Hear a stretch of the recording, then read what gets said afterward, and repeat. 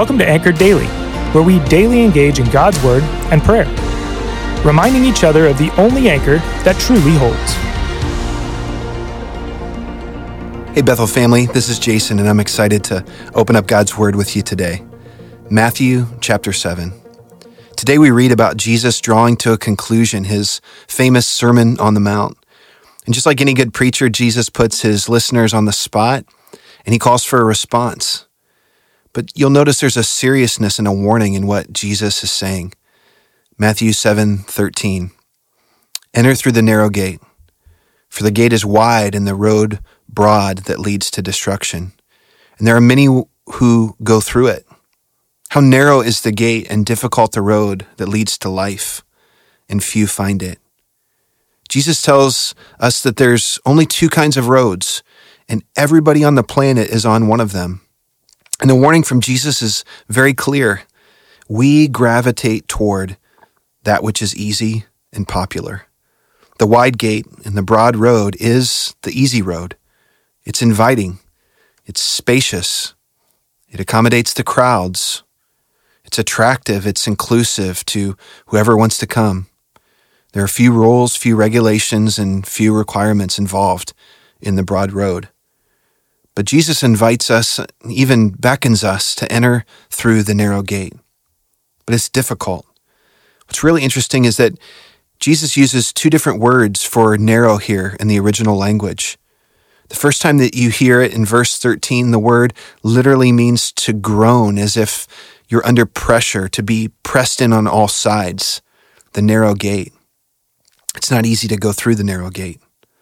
But then the second time he uses it, the word that's used there is the verb form of a noun that's used throughout the entire New Testament to talk about tribulation, most often persecution. And so catch this, what Jesus is saying when he talks about the narrow gate is that the narrow road that leads to life, this way that leads to Christ, is hard to follow. We gravitate towards that which is easy and popular, but the way of Christ is hard to follow. Jesus will ask the question of many people, do you want to follow me? Do you want to obey me? Do you want to make disciples of all nations? And his answer to that is, then you will lose your life. You want to be on the road that leads to life? You will die. You die to yourself and you pick up the cross.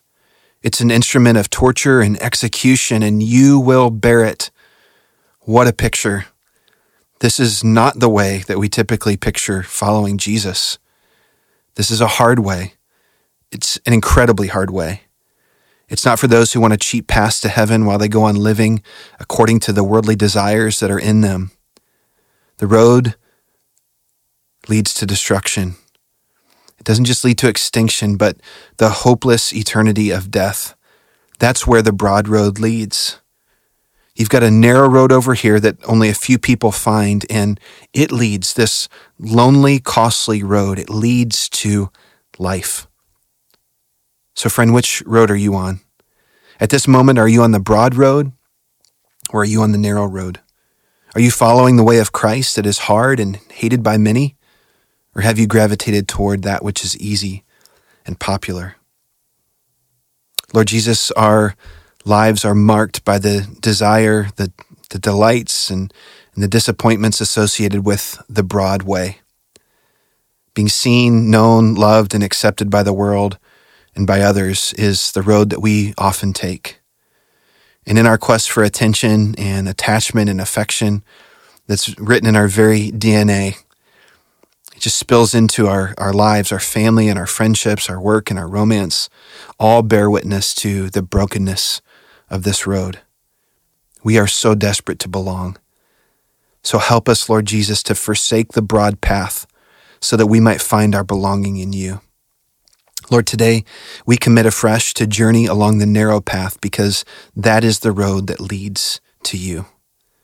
Lord Jesus, by the power of the Holy Spirit, may we come more fully alive in our belonging and in our believing that all that we have, all that we can have is in you.